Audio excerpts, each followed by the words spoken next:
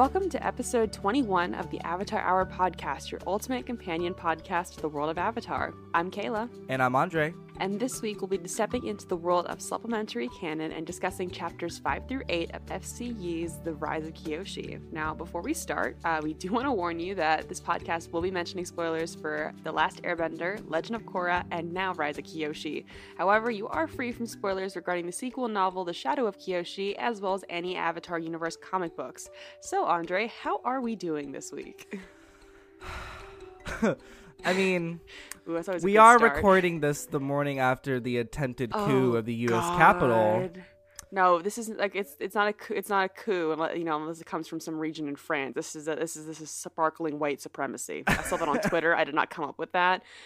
Credits to whoever came up with that. I paraphrased it probably terribly, but that sums it up pretty damn well, if I do say so myself. Yeah, I can't explain the level of disillusionment I was experiencing yesterday because I was just at my desk. I was just working on stuff, and then I get a CNN alert saying a Trump mob has forced themselves into the U.S. Capitol building, and I'm like, no. They were not They did not force themselves in.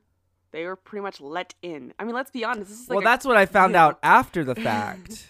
But still, that's just like looking at that. That is one way. That's one hell of a way to and that was like there was other like 3 other weird things happening yesterday as well. So it was a really the Kanye West and Jeffree Star thing. Oh my god, Georgia flipped blue for the Senate. I already forgot about that. Congratulations, Georgia. Georgia, we can celebrate Georgia's success for a second. That is a huge win. Thank you for Stacey Abrams and all of the organizers who made this happen. Y'all are fan-fucking-tastic. Yeah, it was a huge win, but I just forgot that it happened. That it immediately got overshadowed by the fact there's some guy in horns and animal pelts was sitting on the fucking, Congress floor. Yeah, I was definitely doom scrolling last night. It's just like one thing came after another. Like someone had set up like a gallows outside the building. Oh, that's right. I forgot about that. And there was a picture of some guy with the handcuffs, but they're like zip tie handcuffs. So if you put those two things together, what were they really planning on doing?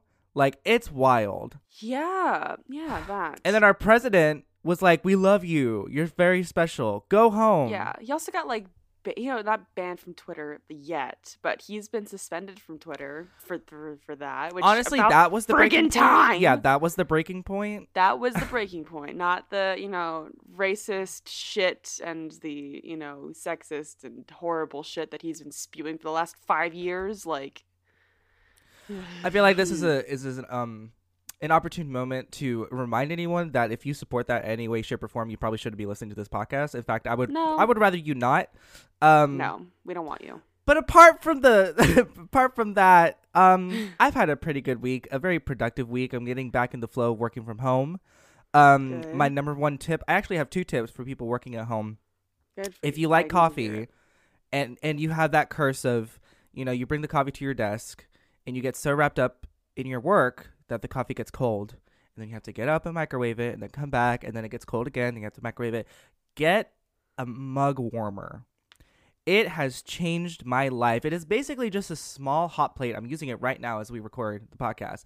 It's a small hot plate that just keeps your coffee warm. So if you're lost in your work, your coffee doesn't go cold, and it's great. It saves me time. It saves a bunch of trips to the kitchen. That's my number 1 tip. Number 2 tip. If you're feeling lethargic or you're not motivated, put on a nice pair of jeans. Because I put on some jeans and I got like 5 hours of work done. Like, bop, bop, bop, bop. I highly recommend dress for what you want to do. It really, really helps. Nice. Yeah. That's helpful. The coffee thing is extremely helpful for some people. Yes. I, however, do not really drink. Here's the thing. I basically drink like baby formula coffee. One could call it. It's like this. It's like the Starbucks mocha drinks that you get at a gas station. Right. That's as much caffeine as I drink every day, and sometimes I even just do a sip before I get in the car for morning practice because I get up at 6:15 every morning for practice. Yeah. So that's usually what I drink to make sure I don't die on the way up, so I don't fall asleep at the wheel. Do you enjoy tea? No, I don't. I Hmm. know it's in. So I know it's especially as an Avatar fan and Uncle Iroh fan. I am very sorry for that sin of not enjoying tea, but I just don't. Yeah, Ira is very disappointed. How's your week been apart from the coup at the U.S. Capitol? Boy, it's been Are fine. you I back just at Are you haven't. back in class? I am back in Morgantown, but I'm not back in class. Oh, I okay. am in Morgantown because I'm on the swim team at the university, so I have been doing a lot of training because we still have a season somehow. With COVID and everything, we have our first meet of the year at Pitt next Thursday. So wish us luck. I don't know how I'm gonna do, but whatever. I'm just in it for fun at this point. Well, I did see some news about some WVU faculty getting the vaccine. Mm-hmm. I I have think it some of available for. the older faculty are Yeah, starting I to had get it it. available for some of the older faculty That's members, which is good. amazing. Yeah. Yeah. And then also another Morgantown news, if anyone's invested in that. One of my favorite drag queens from Morgantown, she's actually running for city council. So Wow. Paul Liller is running for city council in Morgantown, which I think is fucking incredible. And he just announced his candidacy yesterday. So Love if you're that. from Morgantown, go follow Paul Liller. He's doing some. I'm really excited to see what he does, and I hope that he gets that position. So that way we can have not one but two openly gay members of the Morgantown City Even if Council, you're which would not be. from Morgantown, go follow him. Mm-hmm. We'll put his Exactly. socials in our description. How about Yeah, that? I'll see if I'm sure he'll have a campaign account coming up soon. He just announced his candidacy yesterday, Yeah. which very very the timing cannot be ignored at this point, right? That was he's Right. like he made a Facebook live and talked about it. So Right. Would love yes, to plug that. yes. Cool. All right, so we don't have any news for the Avatar universe, but we do have some Patreon shout outs. We want to shout out our Yay. very first patrons, James and Shay, who, if you remember, have both contributed to Fandom Corner. Thank you guys so much for subscribing. Yes, thank Yeah, it you. really means the world to us. If you would like to join our Patreon family and receive a shout out of your own, you can find us at patreon.com/the Avatar Hour podcast. And that shout out is available at the $1 level. So, should we just get into the chapters? Let's We have a We big have a storm coming. lot. We have a lot to talk about because we have some of like if you thought that last week was interesting with like the book and all that, shit's about to get kicked to another level. Let's do So it. we open up with chapter 5, Revelations. So just to catch y'all up to speed, if you forgot what happened last week, go listen to the episode again before coming back. But I'll give you a quick recap.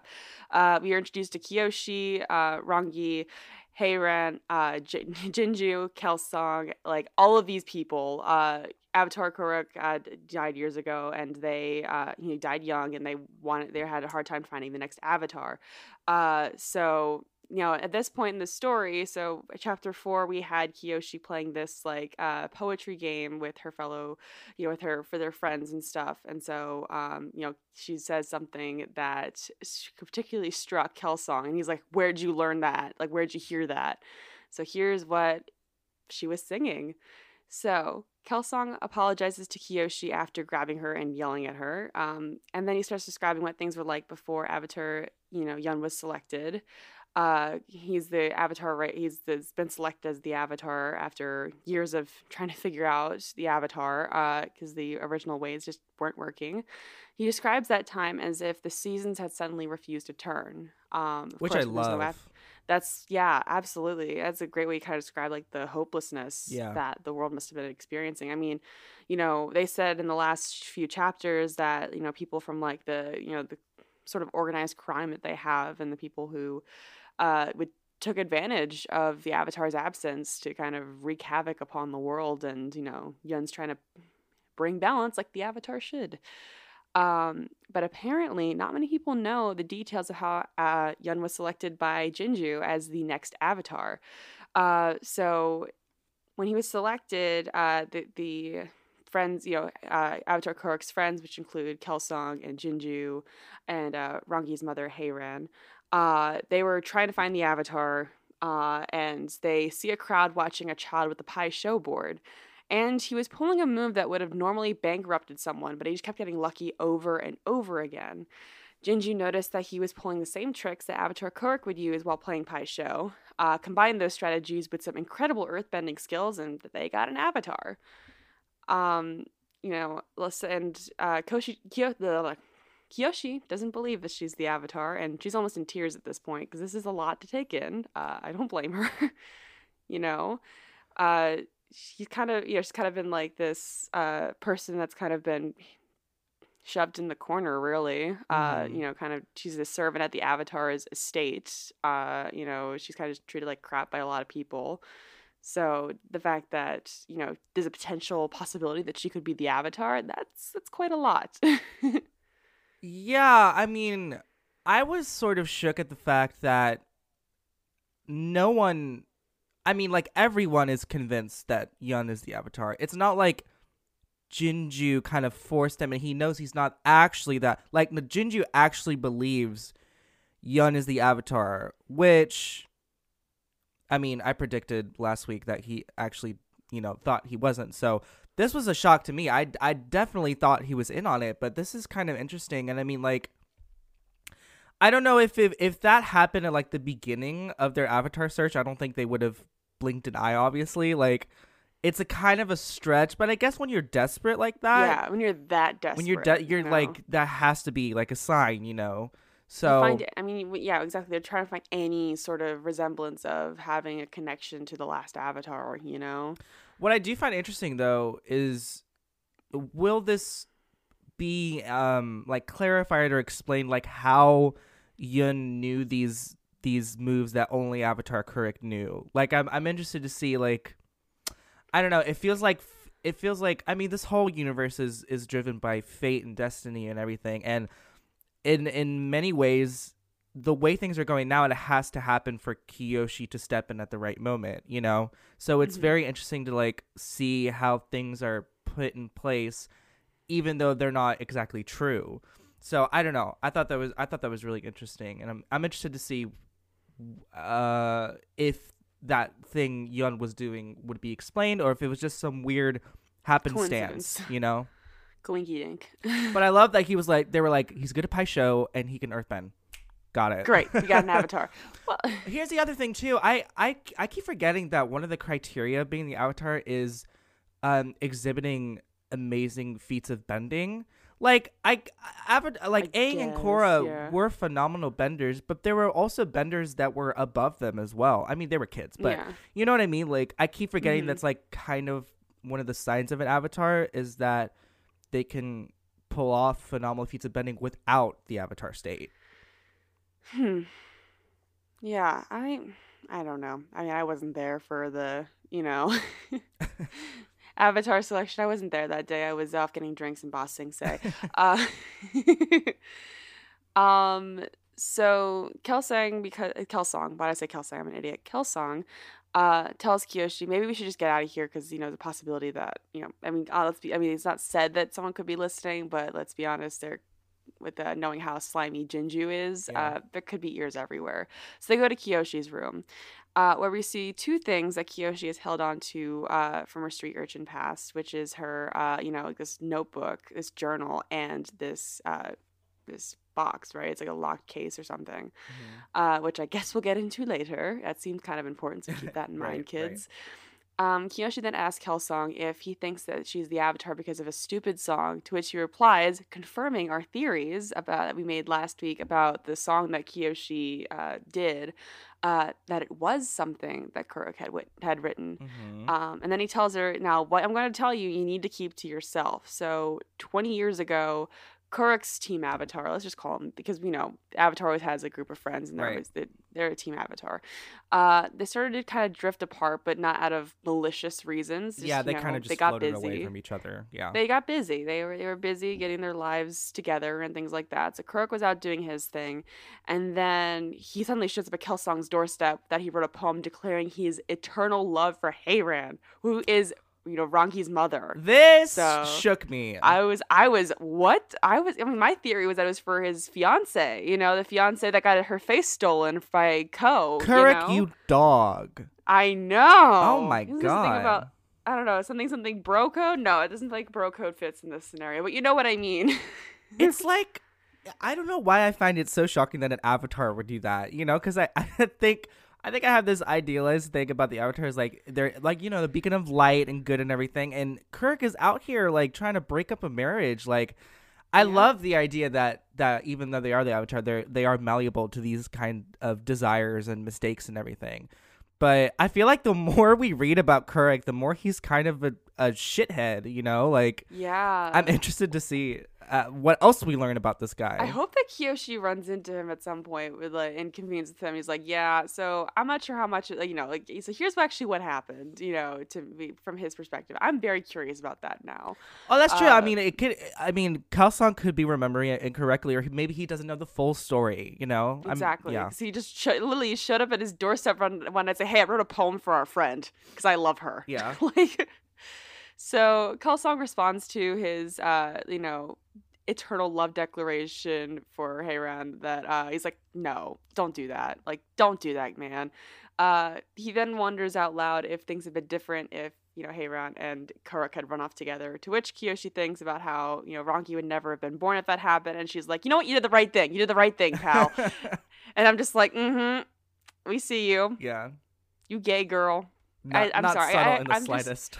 I'm just very excited to see this because as like with fantasy, like usually I don't really read too many books where there's a queer main character. I need to fix that because I know there's plenty of books out there. I'm reading Gideon the Ninth after I'm done with this, and I know that's pretty gay. Mhm. But I'm just excited to see that to see her be super super gay for another girl. I love that so much. It just makes me so happy. Well, Like, yeah. I mean, which also I think could be tied to Kurosami, and I think yeah. the boom, especially in YA novels with the queer representation. I mean, I know Kurosami's it comes from a TV show, but I think it sort of helped because it again changed the conversation about how much kids are like willing to handle or be exposed or whatnot. But yeah, I love this. I'll talk about it in my chapter because there's something that Yeah. happens in that chapter that I'm really here for. So Exactly. So yeah, the plot twist of the poem was not about Kuruk's fiance. And also I just gotta say, what is it with the avatars falling for Fire Nation girls? Like Kuruk, Roku, Korra, and Kyoshi have all fallen for Fire Nation girls. Just to was this point that out. was Asami a Fire Nation girl I think she was. That's what I saw. That's what I've read in a couple of different things that she's like, I from mean, the Fire Nation? like I guess like or her family was, I guess. I'm not sure. But Oh yeah, it just says yeah. It's I mean it says she was born in the United Republic of Nations. okay. Well, sorry Also, guys, yeah, I her fucked eyes up. are green, but she wears like Fire Nation coded outfits. I don't know. Yeah, Maybe that's also maybe kind of what I was thinking. maybe her mother was Earth Nation and Hiroshi was Fire. I don't know, something like that probably. Something like that. And But either way, good observation. Good yeah, observation. thanks. So then Kelsong says that he thinks that Jinju is going to go too far with training his perfect replacement, as he calls him, for Kuruk, that he's going to dig in and push harder. Mhm. Well, if y'all remember from the last episode, we find out that he literally made Yun run across fucking nails Mhm. to try to Mhm. Love unlock his that. firebending. Mhm. Mhm. Mhm. So yeah, he is digging in and pushing way, way harder. Wow. And then they bring her parents again, and I am very intrigued. Like as they keep like referencing to her parents, I'm like, who are your parents? It is Who, very Ray from Star Wars, isn't it? Like Yeah. what As in, what I'm not exactly? expecting them. Here's the thing: I'm not expecting them to be like, pull a, Ray Palpatine bullshit. No, No, I'm not expecting that. As I'm in, like talking more like Ray from Force Awakens. backstory. Like, yeah, I we see like know. visions of her parents leaving her or something like that. Like, it's Yeah, very like, I'm just similar. wondering. I'm just wondering what kind of people her parents were, because obviously, they left her behind. So, they left her. So I'm like, what kind of people would do that? I So mean, I'm interested in seeing. I think maybe like this. The obvious guess is like, I mean, she obviously resents her parents, but it's probably going to turn out to be something like they had to leave her for some reason or something. Which we did see. Well, here's the thing: we do bring up the parents do come up again. I believe in one of your chapters. Hmm. So Yeah, we'll talk to you. But Kyoshi says that her parents would have treated her as a once in a generation prize. So yeah. damn. So then she asks Kelsong to keep this incident a secret, to which he doesn't respond because he is looking at her shelf, which, he is absolutely transfixed by what he sees because he sees a clay turtle, and not just a clay turtle, the clay turtle that she had stolen the day of the Avatar test. Mm-hmm. So, like he said, when little Kyoshi ran away with the clay turtle, that, it'll find a way back to us. And here it Oh, is. yeah. That's really cool. And I also So, wonder which avatar this belongs to. Because if it belongs to Kurik, it probably... I think it's interesting because he does seem to be reaching out to Kyoshi. So I wonder if like just having the energy from that object near is kind of helping that or something. I don't know. I We'll mean, we'll probably there's find out whose it I mean, is. the toy test is the four toys of previous avatars, and they're like some of them are ancient toys, so maybe it's from a different Earth avatar. I don't know. Oh, yeah. So there's that. So Kelsong says that they'll keep this a secret, but eventually they're gonna have to tell Jinju about this. Right. So, because Kelsong says at some point in the chapter is like, well, if we were able to make Yun into the Avatar because of a couple of moves and a pie show board, then we gotta consider you because he said the same poem that he wrote. Right. Under the same flimsy little bits of evidence. Which I think, whether she wants to admit it or not, I think Kyoshi's case is slightly stronger. Oh, just a little bit. Only casually spitting out a poem that only one person had ever heard. Yeah. Yeah. So Kyoshi tries processing all of the shit that she just heard, and she recalled how relieved people were when Yun was selected. Like we said, desperate times, chaotic times. I Uh, love the angst of all of this. Like the complications. angst. It's a very complicated situation to be in. Because Yeah. she's right, like people she says like people like were like crying when they like found the avatar, like, oh my god. Yeah. There's a lot of different like strings being pulled here, a lot of feelings at play, and it's honestly like these chapters are really setting the dominoes up to fall, Yeah. And you have this because great great line from the book here as well. You want to read that? yeah. So she says kind of on her reflection about what's going on, she said Avatar Young was the beacon of light that gave people confidence the world could be saved. Avatar Kyoshi would simply be dirt kicked over the fire. I love that. I don't know what it I just love his writing. So Like good. this and like the seasons refusing to turn. It's just very good. Very good. Absolutely. I mean, especially it's a big moment of I love all the dramatic irony Yeah. that's being like subtle. Some of it's pretty subtle with the dramatic irony, like the referencing to the makeup in Mhm. chapter 4 and things like that.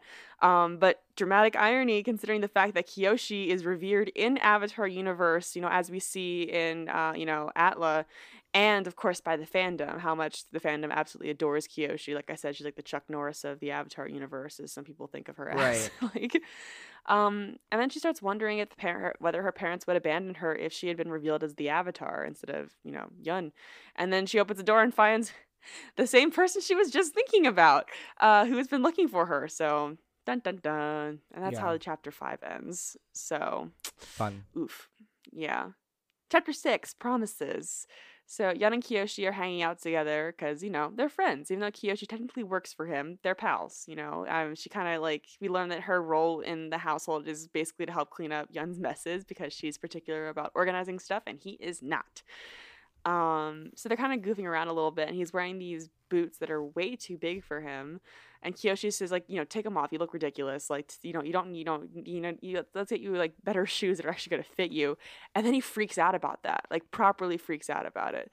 Well, we all know why though, Mhm. because he just ran barefoot over fucking nails. Which, yes, we will keep bringing that up because that is fucked up, pal. Did you also get the sense that that Kyoshi like took notice about the boots because of like about how she's like abnormally like large for her age or something? Yeah. Like she's like, why those like it's like kind of like internalized sort of like like self-hatred. I don't know. I could see that, yeah. And yeah, I mean, like he stops. He's not joking anymore when she says like, "Let's take him off." And I guess he doesn't want her to see like the how much how fucked up his feet are now. Yeah. Like running barefoot over nails definitely does not do good things to your feet. Um, So yeah, so Kyoshi, they kind of just move on to the next thing. So he says that, hey Kyoshi, like I want you to go with me to the Fifth Nation where he's going to deal with the treaty. So remember, the Fifth Nation is another word for the Delphi or the organized crime slash pirate organization. And he wants her there. He wants her to be there for the treaty signing. And he wants her there not as like protection, but for her to be a regular person, not an Mm-hmm. avatar mentor. Like, considering that, I mean, considering how much pressure this guy's under, and even worse that he's not really the avatar, but we don't Mm-hmm. know that, but, they don't know that yet. He wants a regular person around, not just a bodyguard, but like just his friend, and like my heart goes out to him. Yeah, Aw. it's a very human response. I mean, I can imagine like him being in that situation without having really anybody there that's like kind of rooting for him, just like on an emotional level rather than like a political or diplomatic level. Hmm. I mean, Rangi would have been there, but again, she's more of like the bodyguard, you know. Yeah, So Kyoshi is more of his, yeah, the more I read about casual friend. Yun, I just really feel for him. Like he feels like a very vivid human sort of character. I thought it was gonna be super one dimensional when I found out that the story was going to be, like I said in the last Right. episode, I thought the story was gonna be like, false avatar. Kyoshi's Mhm. the real one, and I Mhm. thought he was gonna be a piece of shit, but he's not. He was a really interesting character, and yeah, you really empathize with him. Was not expecting that. Yeah. We do get a name drop that you mentioned in the show Yeah, I notes. was kind of shook because I was reading. This is on page 60. And it's when Yun is kind of just explaining to Kiyoshi why he wants her to be there. And he says that afterward I want you to tell me I am as good as Yang Chen or Salai, regardless of whether or not that's true. And I was like, hello, new Another avatar name avatar. drop. And so I looked it up. I risked the spoilers for the podcast. I didn't get spoiled, but I figured like maybe this is the avatar before Yang Chen, and it's actually the Earth avatar before Yang Chen. So Huh, there's very still casual. someone before Yang Chen that we still don't know about. But yeah, I mean, I'm interested only like, I mean, I'm assuming he mentioned Yang Chen because she was known for She's her revered. wisdom, and I'm wondering if this Salai guy was also very like diplomatic, like politically successful and stuff like that. Hmm. So, but I mean, more canon avatar names, please. Like, I love that. Yes, give it to me. I'm ready. Oh man. And then Rangi shows up and she's like, yeah, why didn't you clean up this mess after, like, isn't that supposed to be your job? Like goofing around and, friendship, you know, they just kind of just goof around, and Kiyoshi kind of looks at them, being friends together, and she promises herself that she protect this precious relationships with her friends. Yeah. She didn't want to lose that. And that's kind of how the chapter ends. So, of course, if she's making an observation like, my friendships are the most important thing to me, I don't want anything to happen to this amazing relationships that we have. And then, we get to the next part, and Exactly. that all changes. As soon as I read that part, I'm like, something's going to I happen to was like, them. yikes. That something's going to test these relationships. And we're about to find that out in the next part after the ad break. Cool. And we're back. All right, let's talk about chapter 7, the iceberg. I was literally trying to type the notes for this as I was watching the news coverage of the coup. So that's great. Sparkling white supremacy. Right? And if the outline sounds slightly unhinged, now you know why. This is a long chapter. 40 pages, right? 40 pages or something like that. It was crazy. Like, I was reading the book and I lost track of, I was like, have I flipped to another chapter or something? Like, I thought I was already in the fourth. Nope. Still in the third chapter for the week. I was just like, all right. It was a great chapter. It was just very long and very hard to outline. But yeah, let's just get right into it. As Kyoshi and Co. travel to the South Pole, Kyoshi is having some sort of nightmare with hooded figures and claims that she will never forgive them. So we're meant to assume this is about her parents. We see some sort of exchange going on. So, like I said in the previous chapter, like, I think it's probably going to be something like that they had to do to protect her or something. Very like Rey from Star Wars. But so yeah, so she wakes up. There's an unspoken agreement between Kyoshi and Kelsong that the mission is far too important to throw into jeopardy by saying anything about her suspicions about being the Avatar. I mean, yeah, considering how like, how much is in the balance, like people's like hundreds of people's a whole village, was taken by these, the Delphi, Mm-hmm. like it's pretty, like, high stakes here. Yeah. That would be just, things are already precarious enough as it is without having to throw a, hey, guess what? The Avatar we thought is the Avatar. You might actually not be the Avatar. But here's the thing. I was thinking though, like they're going to make this negotiation treaty with the Pirate Queen or whatever, and Yuna's going to be the one to sign that. So what happens when Kyoshi inevitably is revealed to be the Avatar? Then that negotiation is basically void because it's not signed by the Avatar. You know what I mean? So I felt like it kept saying like now's not the right time, and I'm like, well, it's when definitely is the right time. It's definitely not the right time now. Like, but when is the right time for this kind of thing? Like when it's any time, even if it happened, even if like the events of chapter 7 never happened, mm-hmm. like it's still, even if like the treaty signing goes off without a hitch, Yeah. that's like you said, that could complicate things later. Like. Yeah, especially when you're dealing with a situation that involves like captives, like Yeah. it's very precarious. But yeah, Kyoshi, Yun, Rongyi, and Kelsang are traveling on Ping Ping in the air, while Jinju and Heiron are trailing behind them on a ship. Yun insisted he be away from his elders to go over the plan, even though Jinju was apparently reluctant about it. And Kelsang says this thing that he was right to be reluctant, and says at one point it was somewhat of a tradition for the Avatar to travel extensively with his or her friends without the supervision of elders. But Heiron, Jinju, and I, the three of us, weren't the positive influences on Kuruk that we were supposed to be. Jinju views that period of our youth as a great personal failing of his. So I love that this was considered a tradition, because this is what we see Aang and Korra do. Like, they traveled the world extensively With their buddies. with their friends without any Their adult supervision. Team Avatar, baby. Yeah, but it keeps getting mentioned again and again that Jinju, Kelsang, and Heiron were bad influences on Kuruk. And I want to know why, how, like how were they bad Were they like influences? the angel devil on his shoulders? Were they the ones that played the devil? Like what happened? I don't know. I don't know. Well, considering you find out exactly what they've done in the past, like, in the next chapter, all of the shit that they've done in the past, referring allegedly. to, allegedly. Jinju is over Sorry. party. Yeah, Jinju is canceled. Snake emoji. Yeah, imagine him going on YouTube to make an apology video. Snake emoji. I'm sorry I buried 5,000 people alive. Yeah. Yeah. Spoilers. It has come to my attention that some allegations have been brought up, and I am blindsided and devastated. And I never thought I would have to make this video. Okay. They arrive and land on a giant iceberg in the South Pole. As the crew congregates, we meet Master Amak, Yun's eventual waterbending master, and he disguises himself as an earthbender by essentially putting a spider snake extract in his eyes that changed the color of his eyes to green to make him look more like an earthbender, because they agreed that Tagaka would be the only waterbender present at the meeting. Oh boy. So from the get-go, I'm like, this is not gonna go.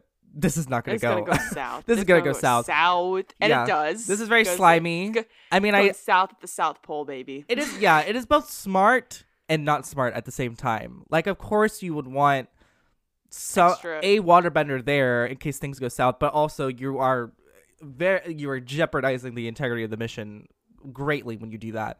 Well, they're meeting on an iceberg in the middle of a bunch of water. Exactly. Which they intentionally decided upon. Oh yeah, exactly. That's what I wanted to say. And she promised she wouldn't have her warships around, so that was the balance they made, was right. A fucking iceberg. Right. So Tagaka arrives with two men, and here's a description laid out in the book for her, and I think it's very illustrative of what you're meant to think of her. It says, contrary to her reputation, the leader of the Fifth Nation was a decidedly unremarkable middle-aged woman. Underneath her plain hide clothing, she had a laborer's build, and her hair loops played up her partial water tribe ancestry. And I love this trope of building up this like villain and like talking about all the things they've done terribly, and then they show up and they're just like a regular person. Like, it's very like Kylo Ren-y. I don't know why I keep making Star Wars references, but it's just what it reminds me of. It just it's kind of like there's a lot of Star Wars and Avatar. I mean, we Yeah. made Empire Strikes Back references when talking about the season finale of Mm-hmm. season 2. So Yeah. I don't know. Um, but yeah, so we're purposefully meant to believe that she's an unremarkable woman, which we'll see. and here's an interesting thing: Kyoshi clocks Tagaka's GN, which, according to Google, is a double-edged straight sword used during the last 2,500 years in China. And she apparently got the sword from besting an admiral from Ba Sing Se.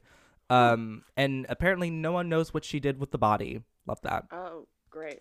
She ate it. Yeah. Kidding. Tagaka bows upon meeting Avatar Yun, and Yun congratulates her on her victory against the Fade Red Devils. And so this was the point where I was just like, this is all very diplomatic and very political. Like, the terms they've laid out is like contingency upon contingency upon contingency. And this scene in particular reminded me of season 4 in Korra, where Korra goes to Kavira's camp to try to reason with her to get her to leave Zaofu. Like, it's very much that. Like, I was getting a lot of vibes from that. It just feels like, I mean, you can feel the tension, Very, as this entire chapter, very tense. it's just tension. You're just waiting. Which, for again, FCE builds explosion. beautifully. Like, I cannot underestimate how good he builds this tension. It's so good. To Kyoshi's discomfort, Tagaka eventually invites them all back to camp for dinner. And she's like, we're going to sleep there, And it's a very awkward affair. And we get some small clarification in a paragraph about what the Fifth Nation is really about. It reads that the Fifth Nation described themselves as an egalitarian outfit that disregarded the boundaries between the elements. According to the propaganda they sometimes left behind after a raid, no nation was superior, and under the rule of their enlightened captain, any adventurer or bender could join them in harmony regardless of origin. Which, on its face, does not sound bad. No. But they also capture people. They and capture people. and plunder and murder people. Like, very, very propaganda-y, It's like the corporations at Pride that get a float and then they donate to anti-LGBTQ organizations. Exactly. While Yun beats out 3 people at Paisho, Kyoshi notices 2 Earth Kingdom villagers who have been kidnapped and are currently servants to Tagaka. I'm confused about this because the way it's written, it feels like we're supposed to know who these people are. Like, they were mentioned in another chapter. Do you get that sense?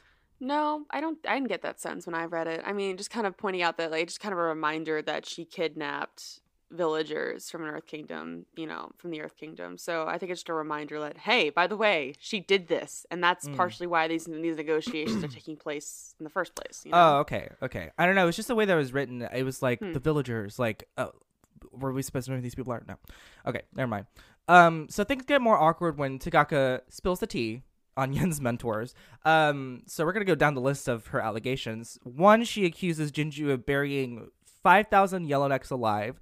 To which he just chalks up to rumors. He's like, Yellownecks, like these like anarchist kind of faction. Right. Just so y'all know. And then she accuses Heiron of holding the record for most accidental kills during Agni Kai's, which indirectly answers my question I posed like 6 episodes ago on whether or not Agni Kai's are supposed to end in one of them dying.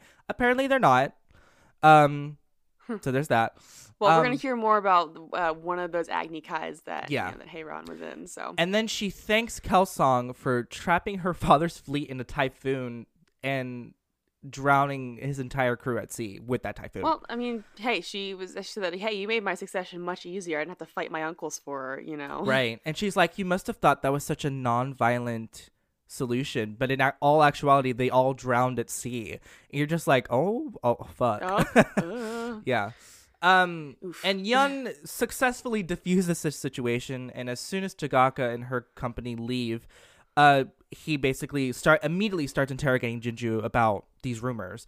Jinju eventually admits to it that he did, bury 5,000 Yellownecks alive, but he said, we were doing it for the greater good, and Kelsong backs it up. Like, he says that they had to act without an avatar. They had to be the world's avatar for a second, 7 years, I think it was. And, whether or not that is justified, I think is up to the reader. But I don't know. I feel like we still don't know a whole lot about what happened, you know?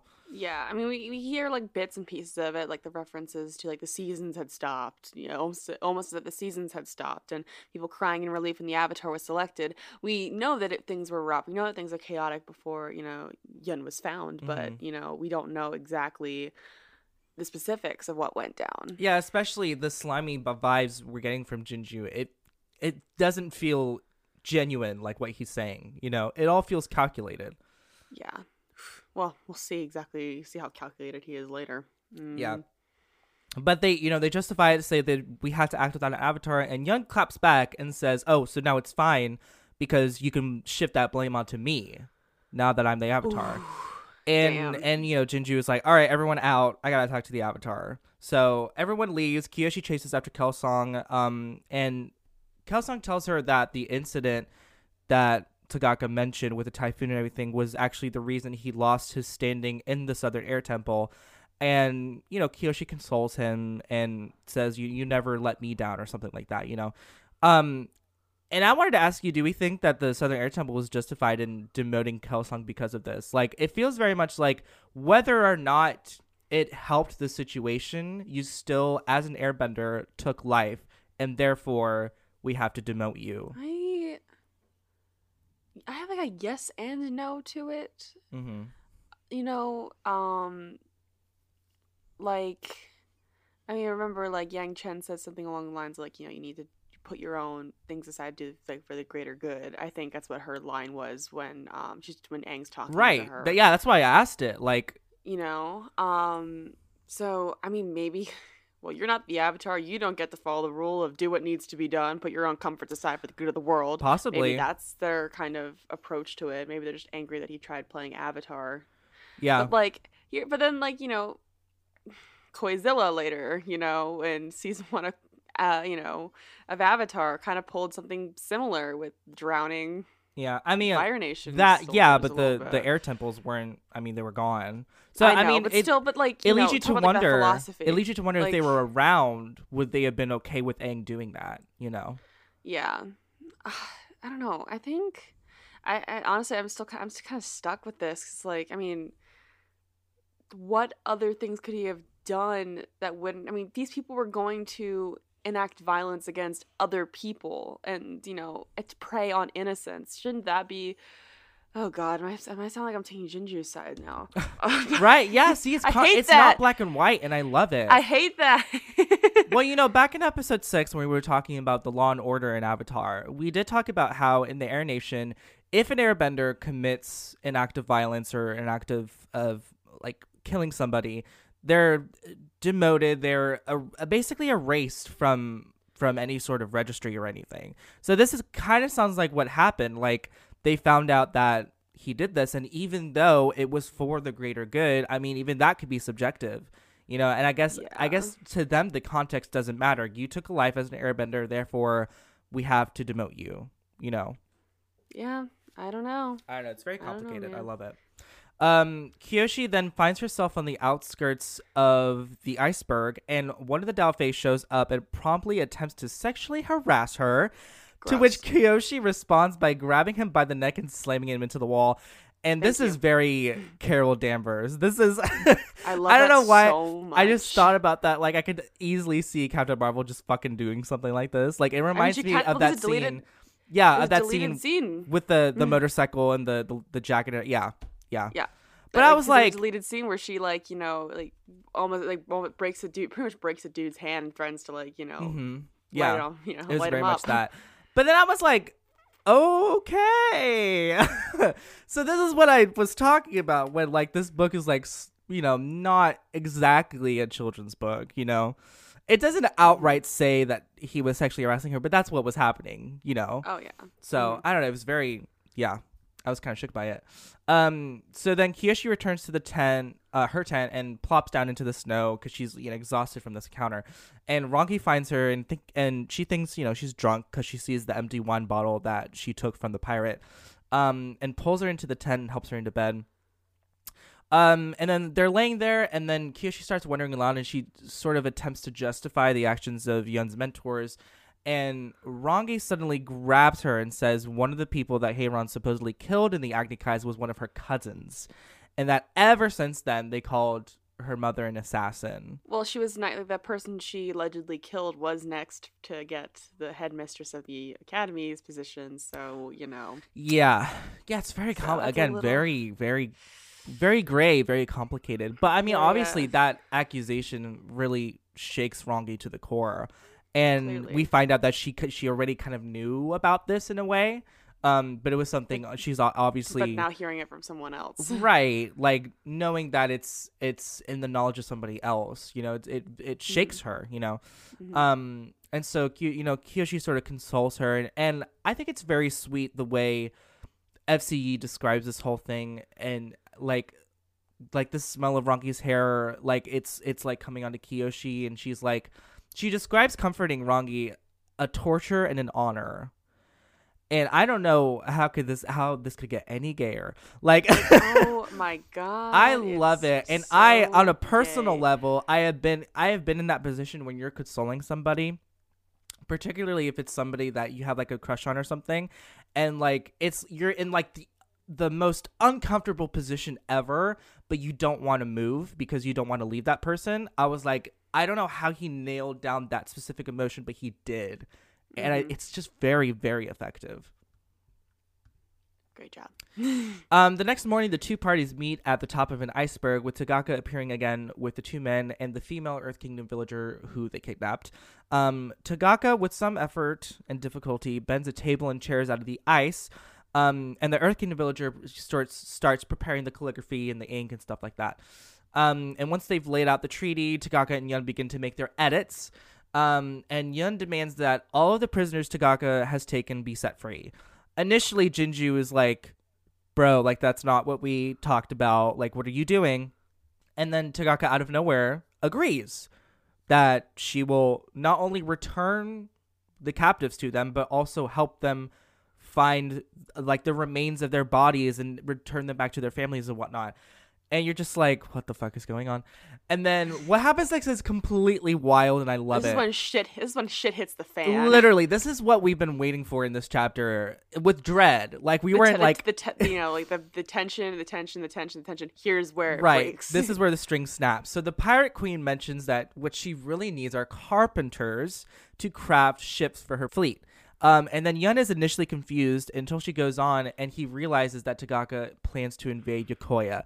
So Yun kind of like shouts it out, alerting the others. And in a split second, Tagaka makes a small motion with her fingers and Master Amok is impaled with a stalagmite of ice. Like, what the fuck? What the fuck is going on here on this day? I was so shook. Like, I was like, oh, like, it's I was like, this is probably why they can't make an animated Avatar series. Like, oh my god. So before we get into the action set piece, what did you think? Did you think Tagaka was initially putting it on? Like when she was like, she was like, on, like an act. Yeah, like, oh, I'm not as good of a bender as my dad. Right. Did you think that? Absolutely. She literally stabbed a dude with her fingers. Like, didn't even barely batted an eye and stabbed a dude with some ice. Like, that was definitely an act. And as soon as I saw her be like, oh, I'm not that good of an I'm not that good of a waterbender. I'm sorry, guys. Right. I thought it was weird initially when she like tries to make the table happen and nothing happens. I thought, well, that's weird. Because we've never really like, seen that, but a waterbender struggle like just that. to make a table. So I was like, yeah, that's weird. Something's up. That's suspicious. That's weird. That's weird. Yeah. And we were right. All right. So, we're getting into the action now. Tagaka's escorts grab the Earth Kingdom villager, and the mentors and Rongi get literally pulled underneath the ice by waterbenders. So it's described that hands shoot up from the ground and pull them down into the ice. What the fuck? And Kyoshi manages to like stop herself on the ice, so she's like kind of like waist deep, and Kelsong manages to get away on his glider. Meanwhile, Tagaka tries to swing down her sword on Yun, but not before Yun slams his hand down on the stone slab in front of them, bends an earth glove, and catches the blade with his hand. This is so fucking dope. I can just imagine this with like Korra's animation and music. Like, this would just be so cool to see. I need this. I love this. I love it. Oh, so cool. The Daofei ships begin to leave the iceberg and head for Yokoya, and Yun calls out to Kelsang to stop the ships. And then he gets completely encased in ice by Tagaka. Kelsang attempts to stop the ships, but Tagaka shoots him down, but literally just like ice darts into the sky and shoots him down, and now he's just plunged into the sea. And as Tagaka escapes with Yun in tow, Kyoshi breaks free from the ice and goes after them. Kyoshi demands that Tagaka return Yun to her, but she instead asks Kyoshi to join her forces. Kyoshi promises that she would never become a Daofei, and she realizes that she will have to fight back. And I put in this quote from the book because it is a very powerful. Incredible. So I just wanted to read this. She was suddenly gripped with the overwhelming sensation that right now, in her time of desperate need, her voice wouldn't be alone. Her hands felt guided. She didn't fully understand, nor was she completely in control, but she trusted. Kyoshi braced her stomach, filled her lungs, and slammed her feet into crowding bridge stands. Echoes of power rippled from her movement, hundredfold iterations of herself stamping on the ice. She was somehow both leading and being led by an army of benders. Is this the Avatar state? This is what I thought. I was like, is she in the Avatar state? I mean, like Aang was able to pull from, his grief, and that made him go into the Avatar state the first time. So is Kyoshi pulling from her fear and, and that maybe she's in the Avatar state right now? Yeah, I don't know. It's not explicitly stated either way. Well, maybe, she doesn't really know what the Avatar state is. She's never seen it, and she probably hasn't heard much about it. Right, but yeah, but if there was any way to describe what the Avatar state must feel like, it's this. Because she said that it felt like her voice wouldn't be alone. Mm-hmm. Her hands felt guided. She didn't understand, nor was she completely in control. Echoes of power rippled from her movement. Hundredfold iterations of herself. She was somehow both leading and being led by an army of benders. That, I think, is the Avatar state. My only thing about it, though, is like, wouldn't Tagaka notice the glowing eyes? Good point. You know what I mean? I mean, she does say, like, what in the spirit are you, or something like that. But I don't know. Or maybe it's one of the Korra Avatar states where her eyes flash and then that's it. Yeah. So I don't know, but it is interesting, and it's really, I don't know about you, but as I was reading this, I could again imagine it as like a TV show, and like the Avatar theme starts to swell, and like, she literally brings the ocean floor to the surface. Yes. Like that is probably some of the most powerful earthbending we've seen. And she's seen her. Jinju says later on she's at least 200 paces away from the ocean. So that requires very shit ton of power. Very focused concentration. But yeah, she bends a column of seafloor up from the ocean, which catches the hull of one of Tagaka's ships, destroying several other ships in the process. She tries to attack Tagaka, but she's too exhausted just from doing that. And before Tagaka could strike back, Rangi and Heiran swoop down on Peng Peng and shoot fire blasts and knock Tagaka back. Waterbenders from the ships speed toward the iceberg, and Rangi and Heiran go to stop them, while Jinju notices the column of stone Kyoshi bent from the ocean floor and considers her for a moment. So he too is kind of shook by this. And with the new source of earth Kyoshi has just provided, Jinju uses it to knock out the rest of Tagaka's ships. The way he does it, I had to read a couple of times. I was a little confused, but if I was reading it correctly, he essentially he drops down from Ping Ping and immediately bends like a slope of earth that he just slides down as he takes out the ships. That is pretty fucking cool. Badass. I wish I could. I mean, it's cool imagining this, but like, I'm just imagining Korra. Imagine like 2021. Sorry, I keep thinking it's 2020, but considering how crazy the last week's been, right. Don't blame me.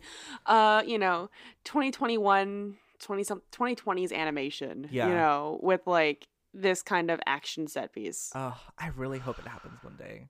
It wouldn't be on Nickelodeon, or maybe it would, and they'll have to like, dumb it down in terms of the violence. But yeah, I don't know. Still, But this is, I did say last episode I'm excited to see how the action is written, and this is delivered. It did not disappoint. It did not disappoint at all. Disappoint. That was incredible. It's very well paced, and it's very exciting to read. I love it. Yes. So yeah, Jinju takes out the ships, and then behind her, Kyoshi hears a husky voice with an accent like Master and Mox behind her saying, "You did good, kid. They'll be telling stories about this for a long time." And she turns around. She thinks it's a pirate, but there's no one behind her. And just overcome with exhaustion and confusion, Kyoshi passes out. Well, yeah, she did some pretty incredible bending just there. That would take a lot out of someone who was not really trained in that kind of, Yeah. And I wonder if Kyoshi will make the connection that was Kurik. I mean, that's confirmation right there, honey. Like, yeah, it's becoming harder and harder to deny, especially after she exhibits this amazing feat of earthbending. But yeah, especially because because Jinju later does say that he can't. He couldn't do that. And he's one of the best earthbenders in the world. So yeah, he does say that. Yeah. So chapter 8, the fracture. Kyoshi wakes up in the Yokoya infirmary and finds Jinju sitting by her bed. He offers her some water and remarks that he always knew that Kyoshi was keeping something from him. So initially, she thinks that he found out about the Avatar thing, but it's more of like her abilities with earthbending. And we learned that the little problem that Kyoshi had with her earthbending that was mentioned in chapter 2 last week is that she could not bend smaller bits of earth, only larger chunks, which is interesting. And it said, it was hard to train her because that's how they start out, young earthbenders. They start with small pebbles and they work them up to larger pieces of earth. But Kyoshi just could not do it. And then Jinju goes on to bemoan how much of a mess the Earth Kingdom is. And I mean, isn't it always a mess? The Earth Kingdom never has its shit together. There's two different kings. Yeah. King of Omashu, king in Ba Sing Se. It needs to be split up somehow. Like the jurisdiction. I think it is the biggest. Isn't it the biggest nation? It is. Which explains why. Jinju says that the Earth King's power, it waxes and wanes and it never reaches the full extent of the Earth Kingdom because it's just too damn big, And it makes you wonder how they've gotten this far with an ineffective monarchy. And it's almost kind of like, honestly, kind of how the U.S. is right now. Like any federal action very rarely reaches every part of the U.S., because the U.S. is huge. Well, I mean, the entirety of France can fit inside of Texas. Right, exactly. So, maybe the Earth Kingdom just needs its own sanctioned off states that can govern themselves, Seriously. Yeah, it's crazy. But Jinju asks if there is anything that she is hiding from him about what happened on the iceberg, and Kyoshi still decides not to inform him that she could be the Avatar, and is just kind of like, I was desperate and I just followed my instinct, I was just desperate. Maybe it probably was a good thing she doesn't tell him about the Avatar thing yet. Yeah, I know there never really would be a good time to, But do you think? do it, do you think Jinju knows now, or at least suspects her?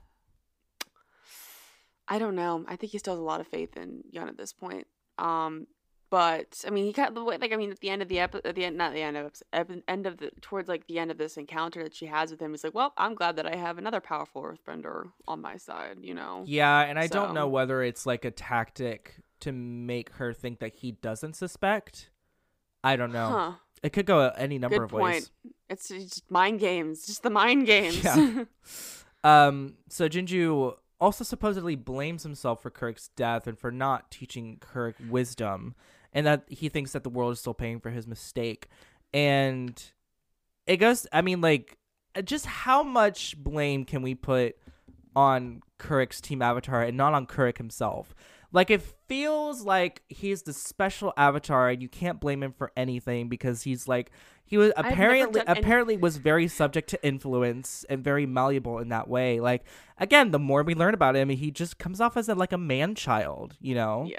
It makes me wonder, if it was another Korra situation where he was guarded for most of his life and he didn't really learn the ways of the world until it was too late, Yeah.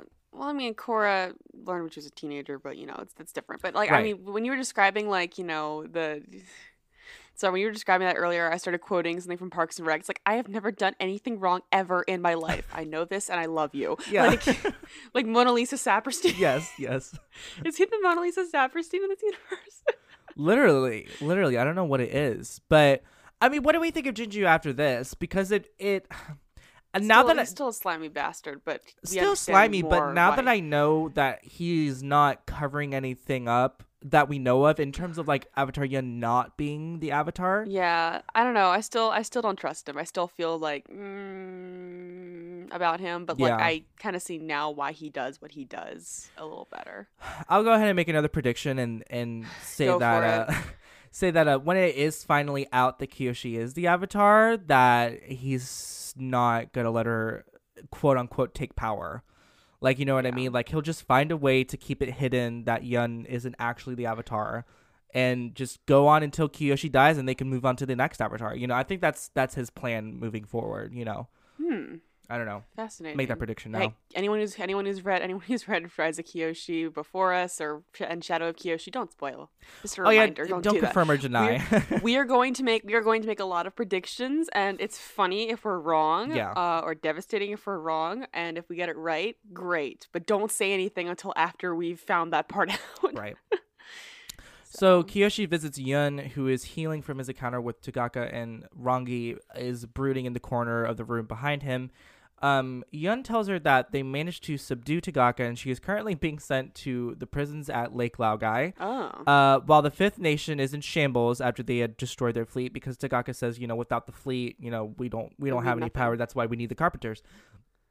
And the Fire Nation Navy is actually currently sailing through the Earth Kingdom to save the taken captives. So yay, it worked out in the end. Yeah, and it said something like it'll be the first time they would be allowed to sail military colors in Earth Kingdom waters.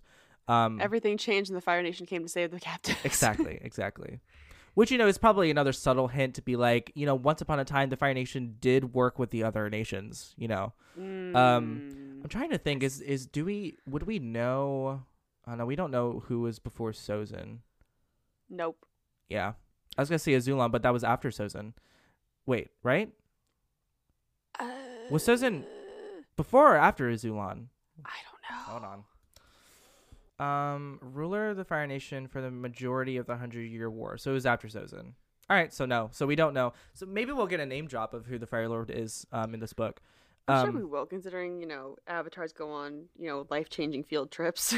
Right. Which I feel like is about to happen any moment now. Yeah. But Kyoshi notices kind of like how tense they are, and she tries to congratulate Yun until Rangi blows up at her and reveals to her that Kelsang told the two of them of the possibility that Kyoshi is the Avatar.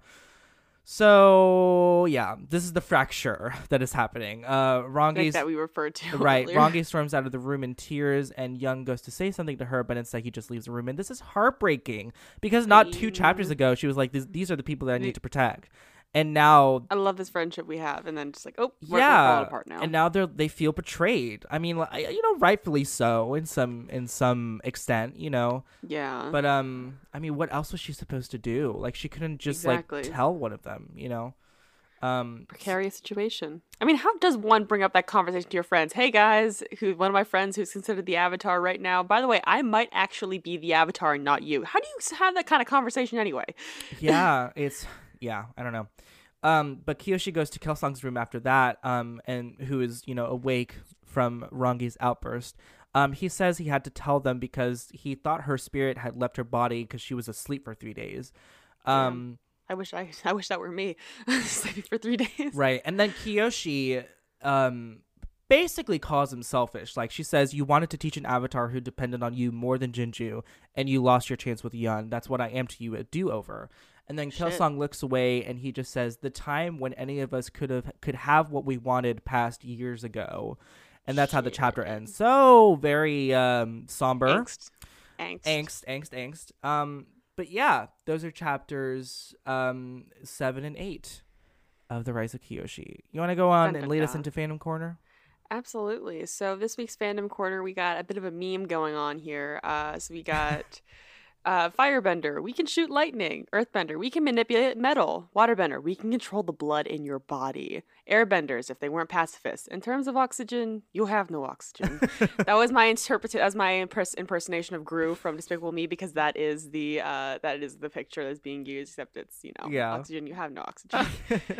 I figured we're overdue for a meme. We haven't done a meme in a while, so memes are important. Memes are very important. I'm sure we'll put it on our pages and share it. But it is worth noting, if they weren't pacifists, they'd be fucking terrifying. And well, here's the thing: we did see an Airbender that was not a fucking pacifist in Korra, which is like what I wanted. I'm like, I want to see an Earthbender just go absolutely, off the rails from the, not Earthbender, Airbender, who goes off the rails from the, pacifistic thing. And I want to see an Airbender that, I remember before I watched Korra, I'm like, what if could an Airbender suck all the air out of a room, or bend the breath from someone's body? And I watched season 3, and I'm like, oh, I got my very cemented wish, and it was horrible, and I liked it. Yeah, very true, very true. Yeah, it's a wonder we don't see. Maybe that's why they have to be pacifists. Yeah. Like, I'm sure some Airbender long ago was like, if we don't start like laying down the tradition of us being pacifists, there's going to be too many people trying to take over the world. Seriously. Yeah. But that was Fandom Corner. Yeah, that was Fandom Corner. Cool. So we're going to get on out of here. But before we go, if you would like to support us and the show while also receiving some amazing benefits and exclusive content, consider subscribing to us at patreon.com/the Avatar Hour podcast. However, if you're not able to support us by way of monthly donation, you can also subscribe to us for free on your podcast platform of choice, and even leave us a review so we can, find more people to join our little Avatar Hour family. And if you'd like to get in touch with us to send in feedback about the show or share some content for Fandom Corner, you can follow us on our social media channels. So for Facebook and Instagram, you are at the Avatar Hour Podcast, and Twitter, we are at Avatar Hour. Yeah, if you would like to follow us personally, you can find me on Twitter at @it's_Andre. And you can find me on Twitter at Kayla__Gagnon. Cool. So next week we are talking chapters 9 through 12. And yeah. Where are we going to go from here? Because the ball is rolling. We don't know where we're going to go. Yeah. We don't know. The characters don't know where they're going to go. It's going to be interesting. I'm very excited to read the next section of the book. It's so good, y'all. Same. It's such a good book so far. I'm loving it, yeah. But until then, we will see you guys next time. Thank you so much for listening. My name's Andre. And I'm Kayla. All right. Goodbye, everyone. Stay safe. Don't overthrow the government. Bye.